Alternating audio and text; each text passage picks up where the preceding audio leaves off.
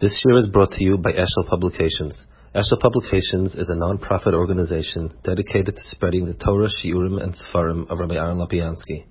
For sponsorships or more information, visit eshelpublications.com. I remember many years ago, I think it was 12 years ago, or 11 if I'm not mistaken, I was Bakar sitting in the YU Beis Medrash, and we had the distinct close of hearing a Talmud Chacham from Silver Spring, who's going to be coming to address the Beis Medrash. Somebody who I did not know at the time, but Rabbi Aaron Lopiansky came to the YU Beis Medrash. I still remember vividly to this day what he spoke about, and I can have the chutzpah to share some of that Torah. I think it's a perfect way of introducing Rebbe. So Lopiansky spoke about how Klal Yisrael and Har Sinai were roam at the kolos, that they saw the kolos of Har Sinai. They saw the sounds. What does that exactly represent in terms of the depth of seeing sounds? And I hope I'm accurately presenting what Lopiansky so beautifully spoke about at the time. But the difference between Re'iyah and Shmi is that Re'iyah you could take an entire scene in one fell swoop. You could see an entire landscape in 1 second. You could see the entirety of a text. You could see everything. With Kolach Re'iyah has that broad spread, as opposed to Shmi, which definitionally involves syllables, smaller segments being put together and strung together into a larger picture. Shmi can't be done at once, otherwise you can't hear anything. A lot of times there are people who see only the Re'iyah. They see the entirety of the forest and they can't access, per se, the details that need to be incorporated together to create that larger picture. On the other hand, there are people who only see the Shmiya, the smaller syllables, maybe stringing together into one larger sentence. And the godless of what Klal Yisrael achieved at Har Sinai, and the greatness of this godless of Har Sinai was Ro'am et HaKolos. That at the same time that they were experiencing the totality of HaKadosh Baruch Hu's expression, HaKadosh Baruch Hu's Givoy Shechina, Kadosh Baruch Hu expressing His Ratzon, they felt all the details formulating together into one larger picture. It's as if there was no distinction. Ro'am et HaKolos, they could see the kolos, the forest, the trees, everything was one at the same time. They were able to experience all of it at the same time. There are many tremendous things to be able to. I can't even have the chutzpah to talk about other things that we want to talk about, but I have had this chutzpah over the last, since I've had initial opportunity to hear of Lopiansky, I would call it cyber stalking him. I've been cyber stalking him for a very long time. I recommend that all of you do the same. And there's so much to talk about, but one thing that Lopiansky it's so incredible to experience is you feel like you're at Matan Torah Ro'am et HaKolos. You feel the nuance, the details coming together into a larger, broader picture, never losing sight of HaKadosh Baruch Hu's Giloy Shechina, of HaKadosh Baruch Hu's larger picture of Ratzon HaBorei, as it imbues itself into every single detail, every single ship of Shulchan Aruch, every single little piece of Machshava. The broader picture is always there in every single little detail. And we feel like it's a tremendous chus for you guys to have a little taste of that Torah. That's Hashem to start your journey for the same type of feeling of Ro'am et HaKolos. So it's a tremendous chus to hear words of Torah from Rebbe. So Rabbi Yossi is going to share first initial shir, and then we'll have the opportunity for the Q&A that some of you guys submitted questions for. Thank you so much, Rick.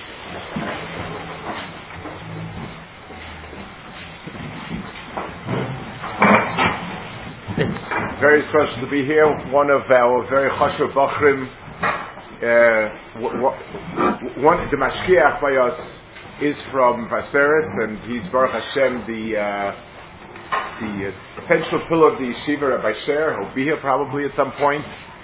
And we have a bacher today who is a ruach of the yeshiva, Yechiel Hyman, who's a graduate over here. I wouldn't call him a graduate. He's somebody who's part and parcel of the yeshiva, and very much brings tremendous asset to the yeshiva. So I think if we keep producing bachrim like that, it's amazing. I wanted to share something on the parsha. Mishpatim is one of those parshas that, because it's so full of halachas, we don't even bother to take a look and understand what we learn mitzad Musar, I guess, from it. In Kesef Halva, the parasha tells us about the mitzvah of lending money to a poor person, and about the need not to pester him and to mashkin, also of halachas. Chazal speak a lot on this parasha.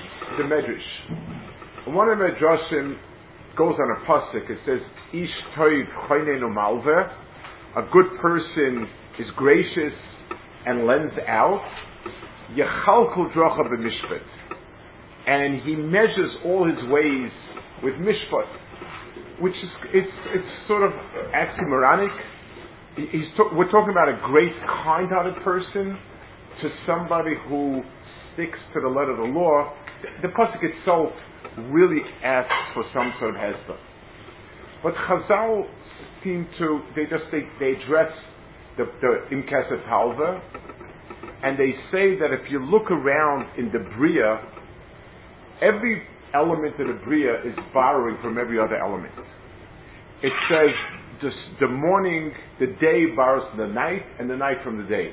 Meaning, the pshat, the way it's explained is, in the winter, the night is longer, so it's borrowing part of the day. In the summer, the day is longer and it's borrowing part of the night. Oyer is borrowing from the Shemesh because light comes from Shemesh. Shemesh borrowing from Oyer, the Oyers are Agadol, and so on. A back and forth about all the different elements in the Bria that borrow and lend to each other. What are Chazal trying to say? What are Chazal trying to tell us with that? It's strange. I mean, the sun borrows from the night borrows from the sun. What exactly are Chazal telling us? It's a long list of things where different parts borrow from different parts. What's the point Chazal is trying to say? Is it to encourage us? I'll be honest, if I have a hard time lending money, the fact that the sun borrows from the light and the light borrows from the sun is not going to really motivate me terribly much. If you tell me somebody else lends a lot of money, maybe it'll motivate me. So I think Chazal with the pasuk and the mashal are trying to give us a fundamental perspective on lending money. Lending money in some cases is a bigger mitzvah than giving tzedakah in the hierarchy of mitzvahs. And it requires a different attitude. I want to explain what that is. When somebody is lacking, his farm did not grow any crops. Whatever it was, he didn't work it right, the rain didn't fall right, and so on. So he's missing, and I have. That's emet. When I give him, I'm a giver, and he's a taker. And there's no two ways about it. So I'm good-hearted, I'm kind-hearted, I give, but at the end of the day, the relationship is clear. I'm giving, and he's taking. Okay? And this is on and on. Every time I have, this person doesn't understand how to do something, I understand, I'm brighter than him, I teach him how to do it. So I have the understanding, he doesn't, and I give to him. So no matter how hard I try, it's clear that there's a relationship of a superior and inferior. I'm giving, and he's getting, and that's it. There's a second type of interaction, and that interaction is interaction of lending and borrowing. Let's give a mashal. Imagine a person has a company, and the company has a lot of divisions, and they deliver many products. So there's a line of trucks that deliver sodas, and a line of truck delivers vegetables, a line of truck delivers that's miyuchad. One day there's a big party, someone ordered a tremendous amount of soda, and he doesn't have enough trucks. So he calls up and says, any other lines have slack? Yes, the fruit and vegetable line has slack. Send over half a dozen trucks, we'll use that.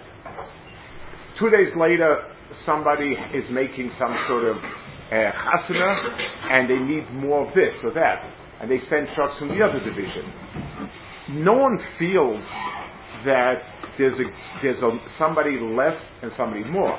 It's an organism, and the give and take is the organism. It's just like in the body. The blood supplies nutrients to different organs, and so the blood will supply nutrients to every organ, including, let's say, the stomach or the intestines, and the intestines will have the nutrients that get absorbed into the blood. So the giving and taking of halva is the reality. A chesed means it strays in reality.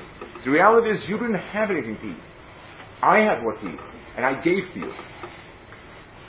Halva Chazal are showing us that the Bria is set up in a way where interaction requires there are times when I'll have what to give to you, and there are times when you'll have what to give to me. So halva is a concept that makes chesed into a reality instead of an aberration. And I think that's the pshat in the pasuk. I think Chazal are trying to understand that the pasuk. It says ish toiv is choinen umalve. Toiv ish choinen umalve. A good person, when he gives and lends, yechalko bracha b'mishpat, means he's able to interpret it in the realm of mishpat as chesed. I want to broaden it a moment into something that is relevant to us, I would say. So Baruch Hashem, I don't imagine there are major financial give and takes over here. I don't think people are investing, certainly not without the bachman. That's not what we're holding.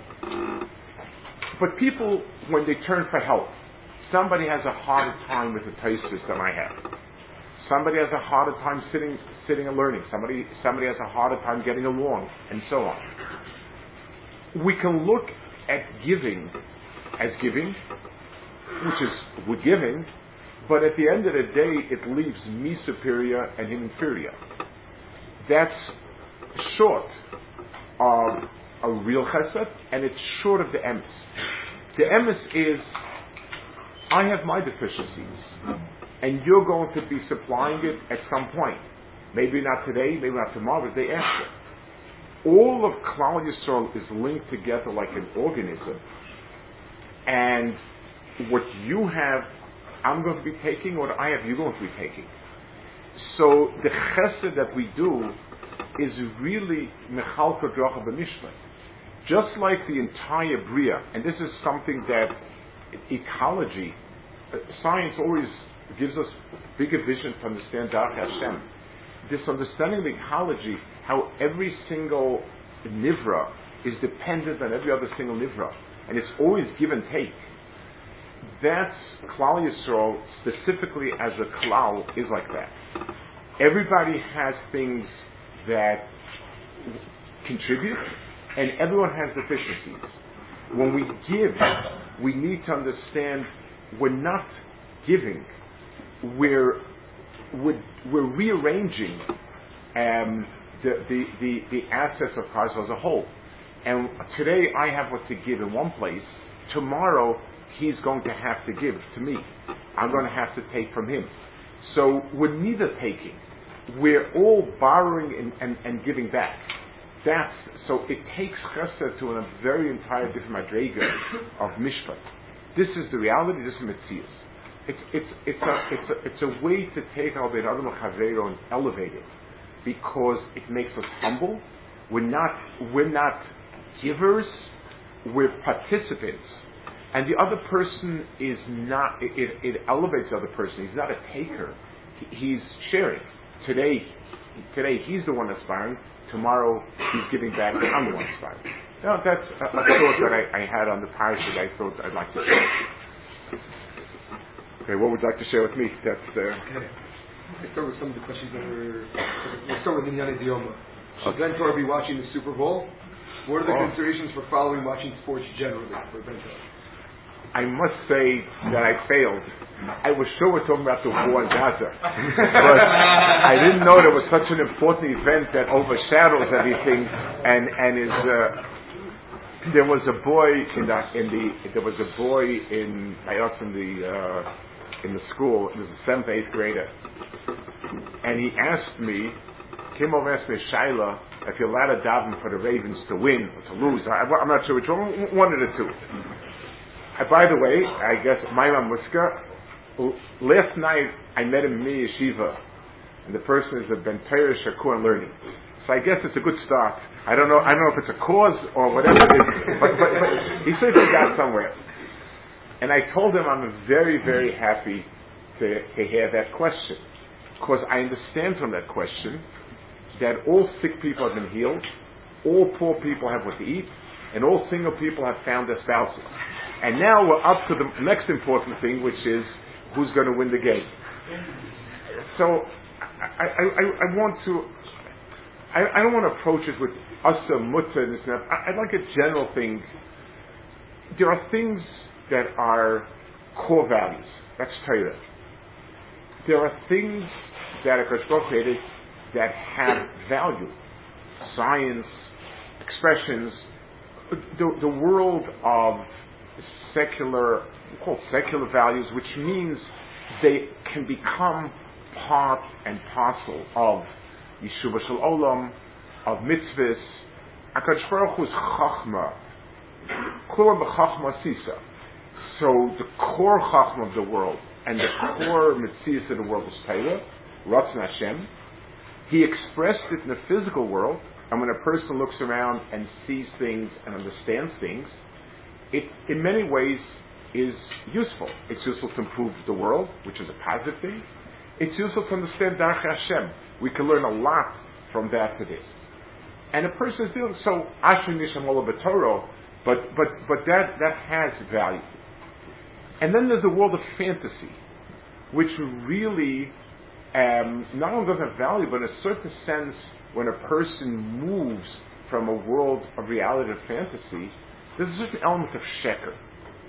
In other words, sports in terms of physical exercise is extremely positive. People need physical work, and people need to keep their health, and physical activity is very important. But now I create a world, a world that has no meaning really. Getting a ball into a certain spot, whether it's a net on top or a net on the bottom or a fence, it has zero value, means nothing, and is nothing. So really I've created a world of fantasy because we're bored. People work very hard, to have much less interest in it. It's sort of, we're a culture where we're allowed not to, and we created a world that we excite ourselves with things, and so our emotions and our feelings are all involved with things that don't mean anything. So from a critical emes point of view, not being part of that is important. Not fantasizing when the fantasy is kulo sheker, and it's one of the problems with movies. We create a world that's not real, and emotions that are synthetic, and expectations that don't exist, and descriptions of life that don't exist. If a person gets his ideas about family life from movies, he's going no place. So the idea of having any type of fantasy world that we adore and into is sheker. Let's be blunt. On the other hand, we have to be real. We are there. We grew up with it. That's the world we grew up in, and so on. So if a person can wean himself off it by thinking about it. So yes, people need to chill out, and it's harmless, and so on. But the more we're able to wean ourselves off it, the more we're living with emes, with reality. It's a world that means nothing. And when they started Lakewood Yeshiva way back when, in the 40s, late 40s or something, so if somebody clued in Reb Nosson Wachtfogel that Babe Ruth had died, I'm not sure when he died, but it must have been saying that kufa, and Dailam is talking about it. So he said, fine. He said, I'll say a few words to cover the idiot. He said, Rabbi Isai, I heard we just lost somebody who could take a stick and hit a ball further than anybody else. How is the world going to be able to get along without him from now on? It was obviously cheek. But the point is, I need to know what's valuable and what's not valuable, what's a fantasy, what's not a fantasy. And we know, Baruch Hashem, we're maturing. We see a world that's real. We see a world that's emes. and sort of weaning away from it. Each person is own. I'm not going to tell you, it's obviously to make abrupt and sudden changes in life is never a healthy thing, but understanding direction and why we're doing it, what we're doing, I think is appropriate. Real deal, Bob. There are many Talmidim are now considering going to Tzahal and speaking to Rebbeim about it and to each other about it, especially given what's going on in Eretz Yisrael. What does Rebbe think should be their considerations going forward in terms of making this decision? I think important in it is a certain maturity. Whatever the age now is an age of tremendous inspiration. The age meaning the age that you're in. And people make some very positive and important moves in life based on a tremendous surge of idealism and so on, whether a person decides to dedicate his life to learning, whether a person decides to go to Tzahal, whether a person decides to do whatever they decide to do, it's an age.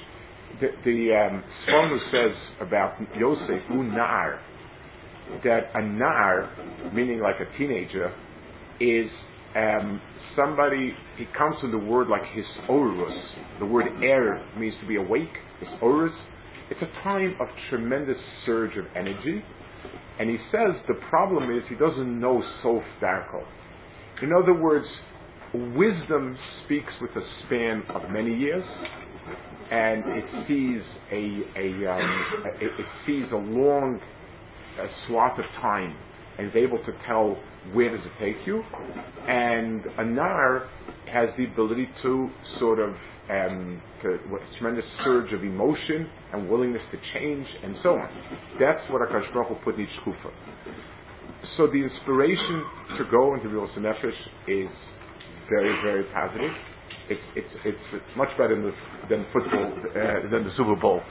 But anything, whatever, and I'm talking about whether a person decides to make a radical change in terms of yeshiva, whatever it is, talking to somebody who can stand back and see the person, the trajectory, the positives, the difficulties, and be able to help the person make a wise decision.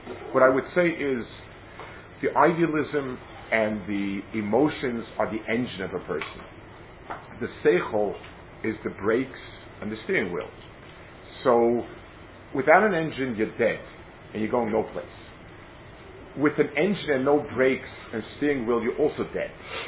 You have the two together where somebody can help steer and say, what's the right time, who's the right person, where will it take you, what are your challenges going to be, I think is very important. So speaking with the Rebbeim and being able to mull it over each person, what's appropriate for them, I think that's the way to go. With the war dragging on, Rebbe spoke a lot about the importance of Nosef on Chadero and feeling that tsar. And I'm sure Rebbe's been getting this question a lot, but we all need to look at it. And does Rebbe recommend still feeling that tsar as, unfortunately, tsarein? It goes on and on and on, and it becomes much, much easier to continue with daily life as is. So I've quoted a few times the Gemara in Bava Basra at the end of Hasabatim. It says that people after Churban Beis Hamikdash they came. Rabbi Shua they stopped. Rabbi Shua heard that there were people that stopped eating meat and wine because how can we eat meat and wine? No karbanis, no mesachim. So he said, okay, so then we can't eat bread because of menachos. So they said, okay, we'll eat fruit. He said, what about bikurim? And then finally he told them we won't drink water because of mesachim, because of shavans and so on. Nischamayim. So at the end of the day, he told them, we can't do what we can't do. Emotions come in surges. That's the truth. Even people will lose somebody very close. When you lose a parent, it's very, very difficult. And there's Oinon, and there's Gimel, and there's Shiva, and there's Shloshim, and there's a year. And then, Yinaladim is Abel Mor, so you keep a yard. There's a certain way of understanding when the events happened and when they were full force, we had real emotions. Our avoda today is to make a permanent zecher of sorts. In other words, we know with our seichel what's happening. We know with our seichel the people that are there that are in imminent danger. we know that the future is so unsure. No one even thinks that they even have a solution. To keep something, so doing things as long as there are troops there, I'll refrain from A, B, or C. It has to be something that has meaning, but can actually be done for a longer time. The wisdom is, and again, this is a place where emotion and understanding that no matter how strong I feel at this moment, I'm not going to be able to keep this or that. So I need to do something that I can be consistent, and it won't drive me to a place where I'm sort of in a corner. And to spend, I suggest, at least when we say Reino Vanyenu, just to think that are people who have children there, people who have parents there, people who are still in Bishevi there, just to go through it so that we have a tendency of relegating things. The mind works that way, that which is not new gets relegated to sort of a back. To bring it to the forefront, whether it's Reilanienu, Shmakaleno, when it's St. Tillim, just to keep that going. Again, the point is things that can be done consistently. Shem should hope it should be over sooner than later, but we don't know. It should be something we refrain from, and some time during the day when we refresh that memory day in, day out. This is the question. Why does everybody believe that areas traditionally Haredi, such as Bnei Brak and Nei Hashem, are very dirty? It says first Ramban came to Yisrael, to Yerushalayim, and he found it to be like Mei Hasharim, and he said Man Noira Makom Hazeh Ein Zeh Ki Beis Elokim, and he said Kol Achorav Mechaber, Kol Kodesh Mechaber Achor Mechaber, any place more than Achor. The truth is, there are some objective reasons, things to talk about. First of all, they're very overcrowded. That's one. Two, the emphasis is a lot on the internal thing, the family, eating, food. The external running a public thoroughfare has suffered. It's something that the change to Eretz Yisrael has been a change where we're responsible for the public thoroughfare that hasn't caught up. Those are all reasons, I guess, that would be like that. It's the physical conditions. Most of these neighborhoods are very, very crowded. A lot of kids can hurry, and it's very difficult to it's not built to maintain. That's one of the problems. When people built areas, it was meant to hold a certain amount of X amount of diapers would be changed in this area. When it's 5 times many diapers, seriously, it's a problem. There also was a certain sense of public thoroughfare, the sense of the public being, that there be someone we can identify as public, leg. And those are things that I think are will change. I think they're changing in some way, but it is part of that social makeup. How do we know when it's appropriate to make an external change? I think a lot of what the community we're thinking about is in terms of, let's say, more classical halakhic things, just taking on a davening jacket or a hat, or changing the color of dress, and those types of things. What kind of Eitz Rebbe can give in terms of being in this yeshiva or yeshiva like us? So, a few things. First of all, having a mentor, a Rebbe figure, mentor who can help guide you if this is a healthy change. Sometimes the person makes a radical change because he's running away from a problem, or he thinks this will solve his problem. 2, it's something where it's not uncommon. If people in a yeshiva they change, they become more serious, and so on, and it's a normal change, that's something to also speak. It's really, a lot of these things depend where's it coming from. There's a story, the Ruchniyos was once watching his Chassidim dance, and he looked at their feet, and he pointed to one and said, this person is soaring to Shemayim. Then he pointed to another person's feet, and he said, this person is wearing out a perfectly good pair of shoes. In other words, the same dancing, for one person it was an aliyah, for another person it was just a physical motion. So working with somebody who understands you and understands, is this an appropriate change or not?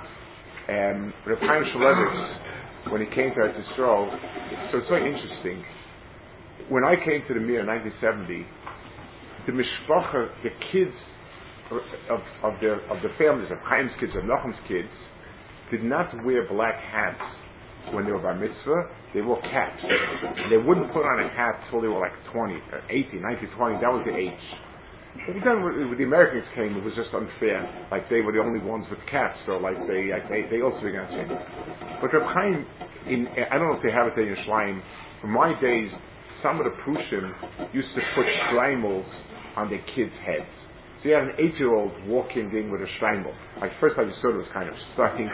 He asked himself, "Are they married so young?" But then they figured out, no, it was just like it was. But Reb Chaim Shmulevitz once said something. He said, when you wear a shtreimel at the age of 8, you will always remain the age of 8. In other words, it should be a marker. It's not going to cause the difference.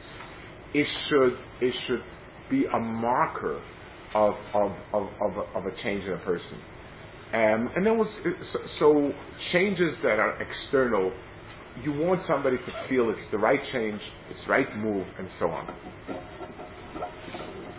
There was somebody in Bayelsa Yeshiva who came, fine boy, kind of more modern background, dressed more modern. And one day, he put on a white shirt, a jacket, this, that, the whole... And I asked him, why?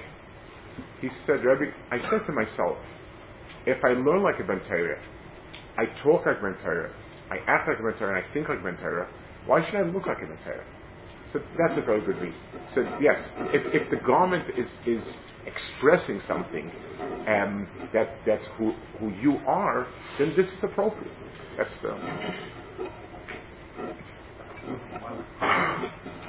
there's been a lot of talk about carrying guns in Eretz Yisrael, obviously, but also in America, and wondering what Rebbe's Torah is in terms of Jews carrying guns.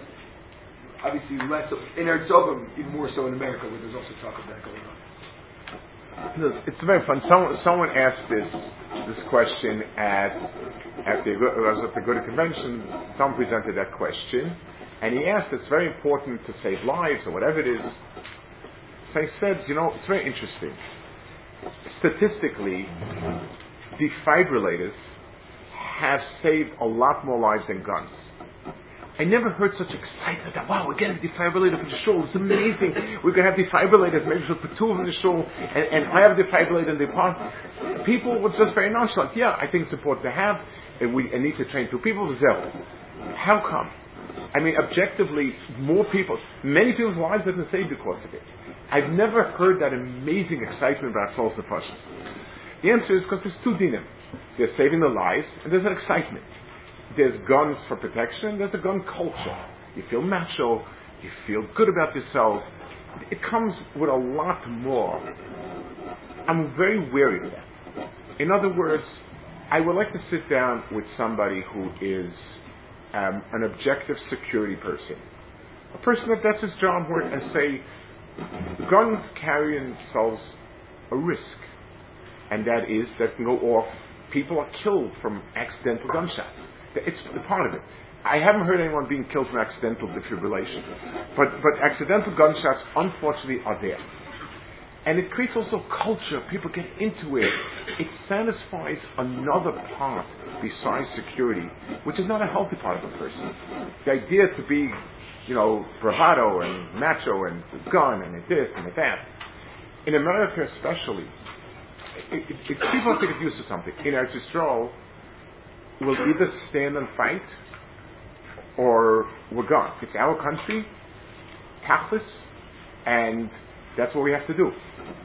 In America, it's not your country. If every Jew took a gun and people didn't like you, I'm not going to finish a sentence. you're not the majority.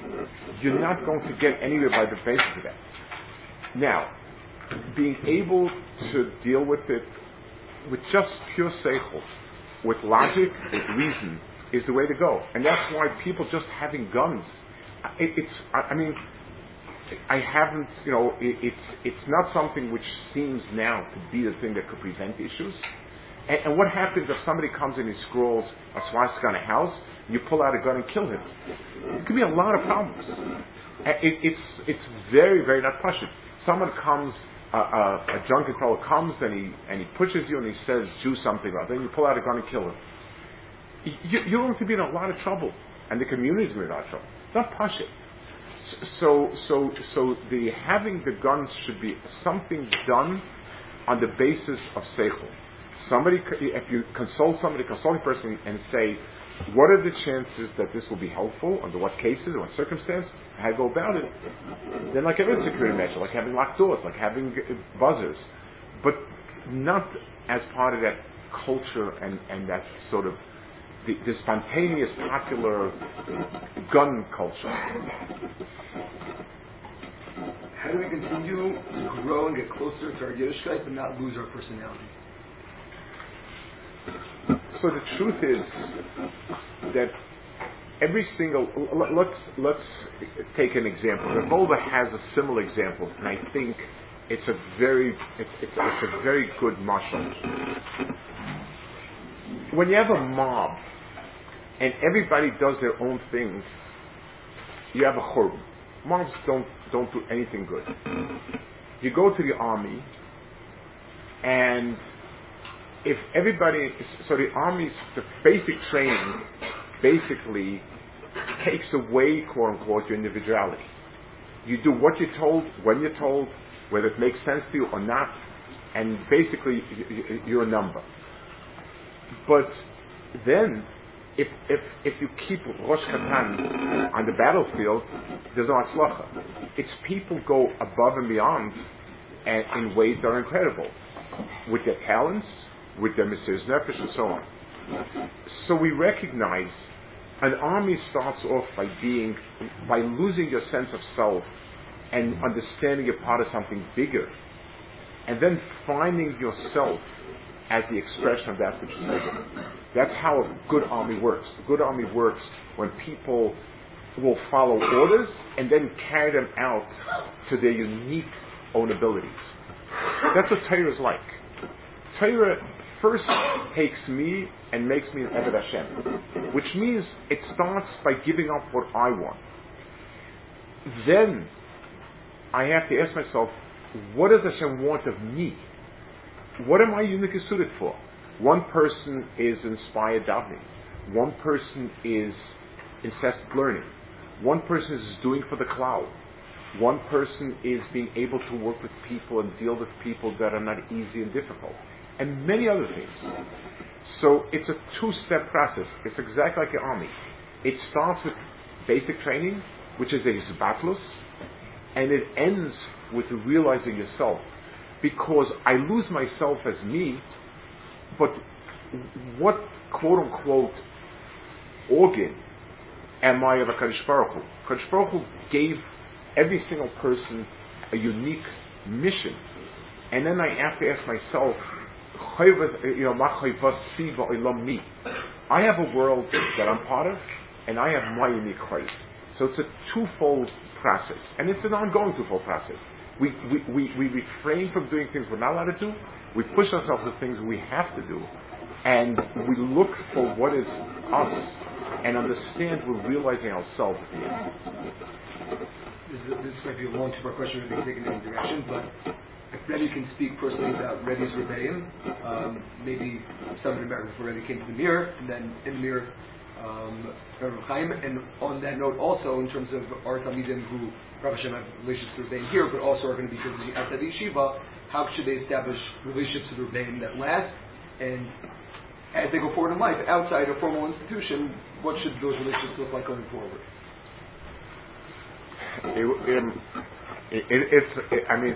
To speak about it, it's my life. It's myself. I was so to have a relationship with many extraordinary people, And I guess the common denominator was there was a certain sense of emes and a certain sense of a person that their world is entirely a Ruchniyos world in different ways. Very hard to it's hard to put everybody in one bucket. There's so many. I also look now. When I was growing up, I walked into me yeshiva at age. I wasn't 17 yet when I came, and it was huge. There were 300 people in the yeshiva building. 300 people. I was overwhelmed. Today, a yeshiva that's not doing well has 300 bucks. That, like, and I look at I have Baruch Hashem many children at Israel and grandchildren many, and I'm really kind of, I don't know, I have mixed feelings about being in yeshiva with 1,000 bucks. So having a relationship and having somebody to look up to, and I think what's important also to bear in mind is that there's two things. You can admire great things in great people. Reb Chaim Kanievsky was a paradigm of what it means a person's whole world was called Torah. And to admire that and to see that as a unique accomplishment of a person on a giant mountaintop is incredible. But is that exactly the derech for me? Is that exactly a road I can follow? There are people, Damshav Rebbe davens Shmones around the clock. I used to go, when I was here, I used to go to various things whenever I could, Hanukkah or Pesach there, or whatever. But can that be me? No, it's not me. So it's important to be able to see big things and be able to appreciate godless. And it's also important to have somebody that you feel understands you, has a seichel hayasher, and can be helpful in making decisions. So finding a yeshiva, Baruch Hashem, when I came to the Mir, it still was, the people were giants.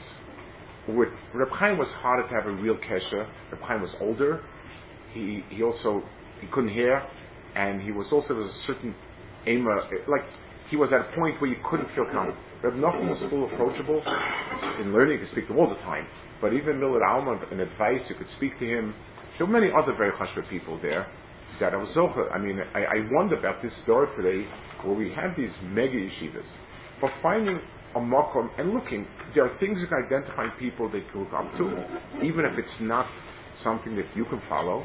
And the people that have, somewhere along the line, this is a derech that you could go into, and the person has the wisdom to guide you in a way that will, and doesn't have to be the head of the makom. In the Mir, when I came, one of the extraordinary beauties of it was, besides the giant Rosh Yeshivas, they had in the life, there were big people. There were in the life, in the late 30s, early 40s, who were Anoshim Gedolim. And maybe they weren't famous yet, but they were big people, and you felt it, and it was very helpful that you could build a kesher. You ask, you talk, and you see if you're able to click and to talk, then you gain immensely. So both of these things, occasionally going to see somebody who's very big and just admiring godless of people. There are many different formats of godless, and then having somebody personal who you feel it's a mahalach that you can go on, but and has the wisdom to guide you consistently and with the right steps to that direction. Many times you asked me about getting a broader understanding of Jewish history and how to start with that. So besides listening to Rabbi Bianski's biographical sketches, which is maybe a public pitch for right now, besides that, what would Rebbe recommend for a buck who doesn't feel like he has such good grounding in it to start getting more of a sense of Jewish history? It's very difficult, and I want to express a certain difficulty. I was speaking last time with that, I went to see somebody, Professor Klebansky, I don't know if people think Klebansky, he's written a book, a Ketzur Chalomish, on the tkufa of the Jewish yeshiva, about the yeshivas, the Olam yeshivas between the wars. He himself was born in Vilna, I assume right at the end of the war. He grew up until he was like 10 years old, then made Aliyah, served in intelligence in the army. I think he was a colonel, if I'm not mistaken. And then he went into Jewish history. And he's a frum person, Arab person. And we're talking, it fascinated me because he wrote about a lot of things that my father had been in that school in Europe. And we're talking about academic books versus oral. And he said he was at a certain get-together, at a convention, academic convention, and a certain person presented a paper about the Chazon Ish.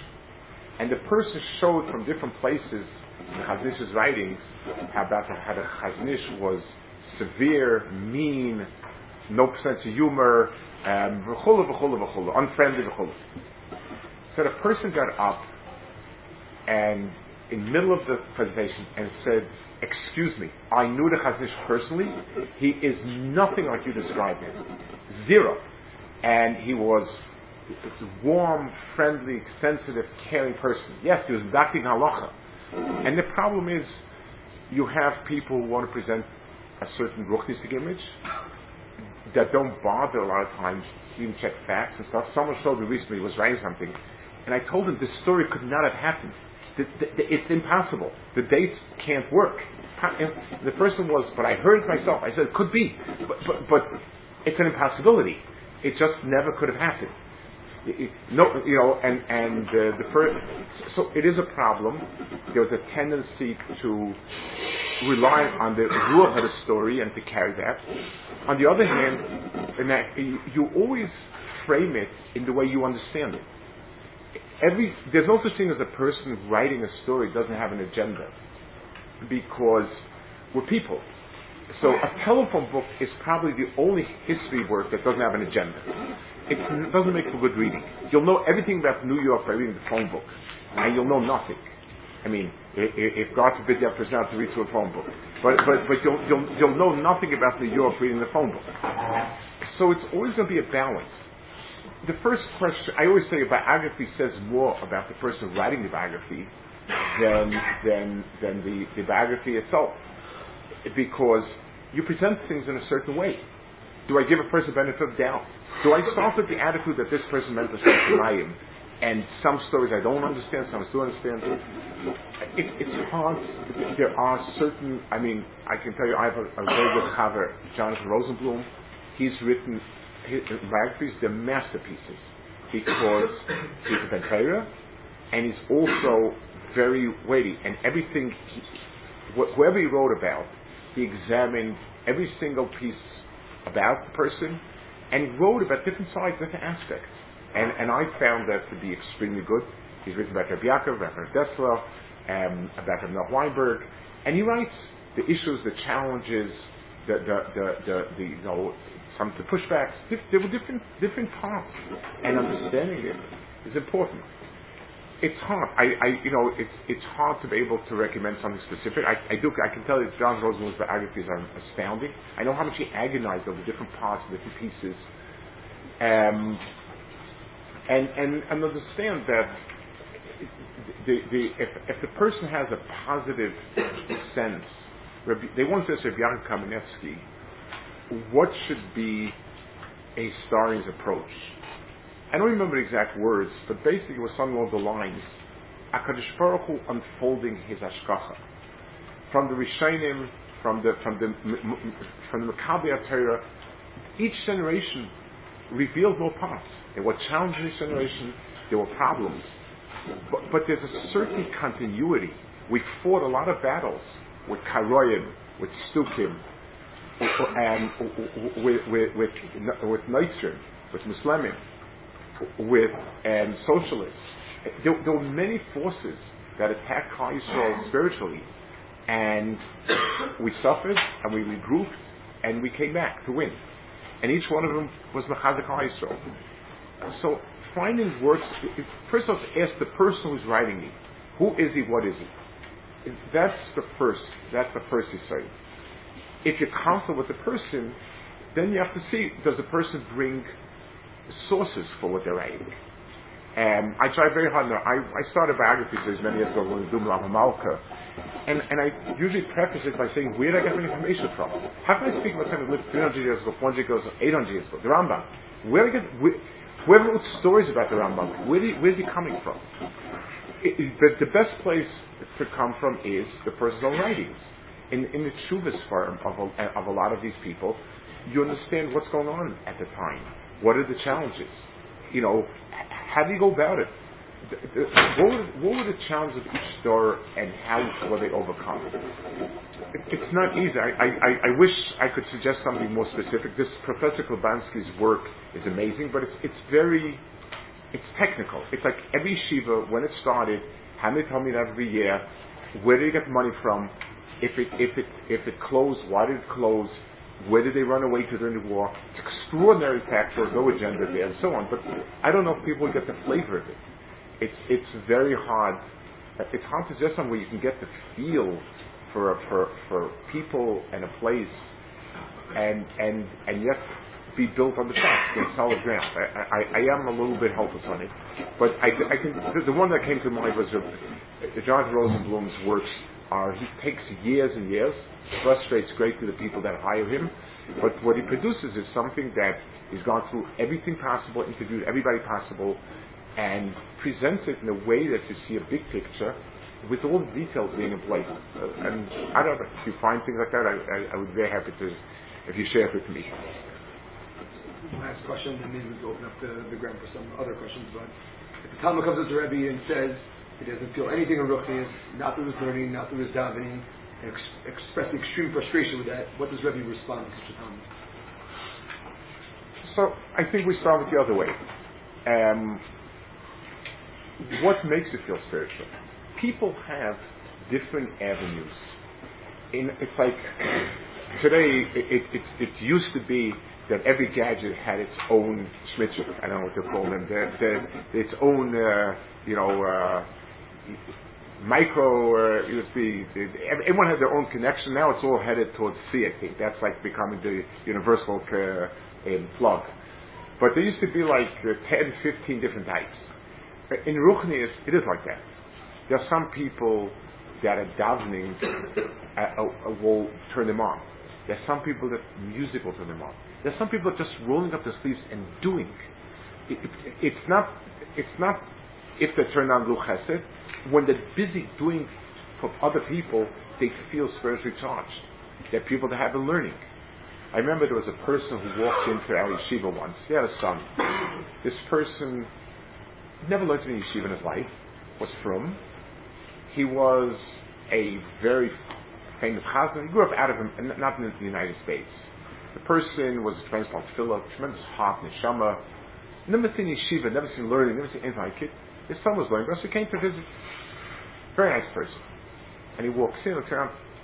So he asked me, if Rit was a language that was easy for the English, he said, Habriski ma'elu. And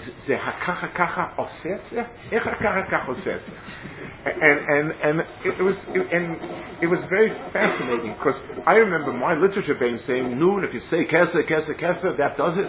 I mean, you learn a Rambam and Reb Chaim, you're Shemayim, kesa, say kesa another time. So, so the answer is, this one's plug was this, and this one's plug was that.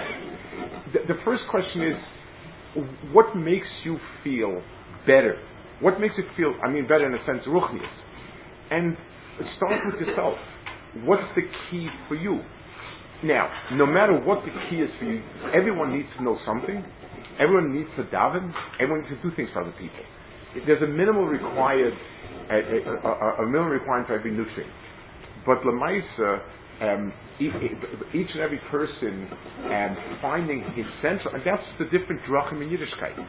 The difference between the different Hasidus and the different yeshivas and the different movements in Klal Yisrael, those that are Torah movements, depend on this plug. What plugs in? There's a person that if he rolls up his sleeves and he's 20 hours a day working Klal Yisrael, he's mis'ala tremendously. It's because that's his makam, giving and helping and doing. Another person, okay, he'll do it, but he does it as an obligation, not as a chiyus. Finding an akudas achiyus is on the long term going to be the way to plug in. We time for a couple of questions. Earlier it was mentioned that there's a category of the Torah, core values, and the values that are received from secular values. There's fantasy. So I was wondering regarding things that kind of bridge those two categories, things that say like historical literature, things of that sort. That it is fantasy in a certain sense, but it does carry with it true reality. How do we look at that? So if a person is reading historical fiction because it gives you a better feel of the history, then we don't know much about. We know a lot about it, but we don't have any specific facts, and this helps you. So it's just like when you present math or physics with a story.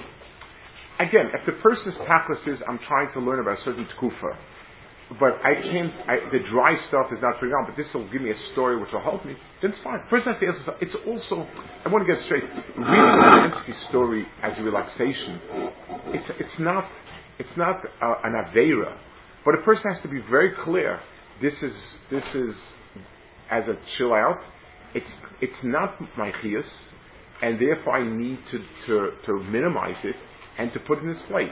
It's not adding value. People sleep. People take it easy. But at first I ask myself, what's the purpose of my reading this? How do you that you work on the discipline? Will you ever make it into something that becomes naturally, or do there other things that you constantly always do? I see Australians and disciplines don't go together. So it's a good point, very good point. Something, for instance, let's give an example. Imagine somebody has great musical abilities, but he's lazy or he likes to hang around, and I push him and force him to take lessons, to practice, and so on. I'm right to anticipate that at some point he'll really get into it when he's good at it, and because he's musical, he'll enjoy it and he'll do tremendously. If a person is not musically inclined at all, but it's just for my covet, I wanted to play violin, the discipline is really going to be difficult. The discipline itself will never ignite the love. The reason why we push learning is for two reasons.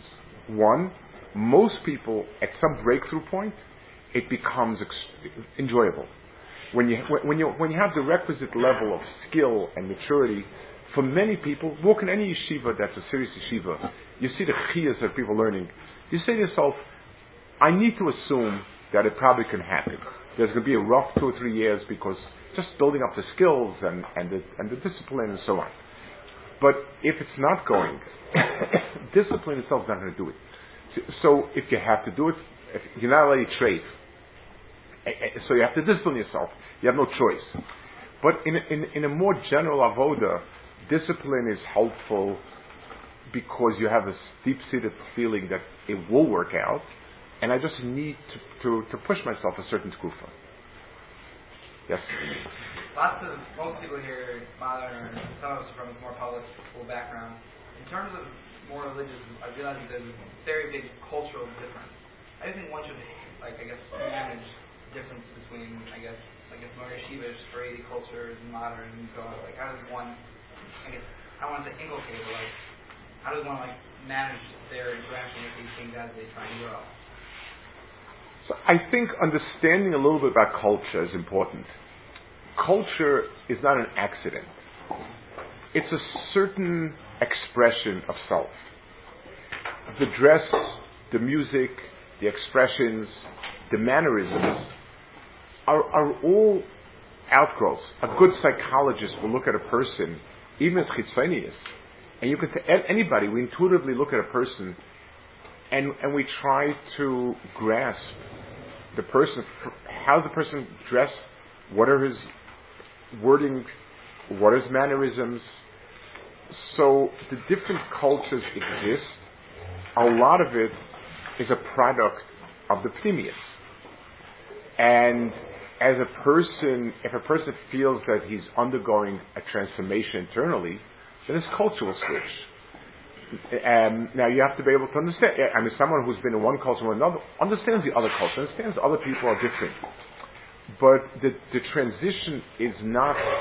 If it's correct, then it's coming from the fact that you're changing internally. Like I described before, about the person said, if I think like Ben Torah, if I look like a Ben Torah, if I act like it, why should I look like a Ben Torah? The dress in the more traditional yeshivas was a reflection of a certain sobriety, a certain formality, a certain seriousness. So it's a positive change if the culture is reflecting where the person really is. So if a person just puts on a shtreimel and a bekisher because he wants to be more frum, that's absurd. But if a person slowly gravitated in a positive reason to chassidus, once you become part of it, you need to look the part. It's not you need to. It should be natural to you that you're part of that culture. One last question. Yeah.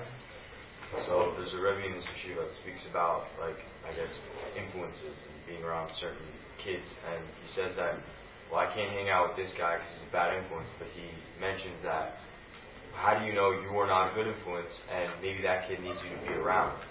But when do we know the time that, you really, it's very hard for you to be around? Obviously not, cut him out of your life, you'll still be there for that person, but at the same time, it's affecting your growth, and how do you know, one, an appropriate way to handle a situation, and two, when it's appropriate to distance yourself and not, surround, but also, still be there. That's a very, very, I don't know the right way to say it. It's a very critical question. It's something that you're balancing two extremes. In other words, your own growth and the other person being turned away. Forget about you're helping the other person. If you tell a person, I can't be friends with you because you're not a good person, if there's any doubt, then they will confirm it and turn it over. If whoever it is that's advising you, I'm sure if he's a Rebbe Yeshiva here, he has the right understanding of how and what. And I think you can. I think again, and it's a type of situation that needs somebody really to be there with you, and you want to think of it as, at this junction, my personality and that personality. It's there are many things in the world that are harmless and beneficial. When you combine them, they become an explosive. So it's just me, because I'm easily pulled in one direction, he easily pulls in another direction. The combination of the two doesn't work well. When I become the person I need to become, and he becomes the person, will be very well. But usually, my muscle. I was speaking to somebody who really went out of his way to do kiruv in ways that were really pushing the boundaries. And I told the person, when somebody is drowning, you toss him a line. What? When somebody's drowning, you toss the person a line.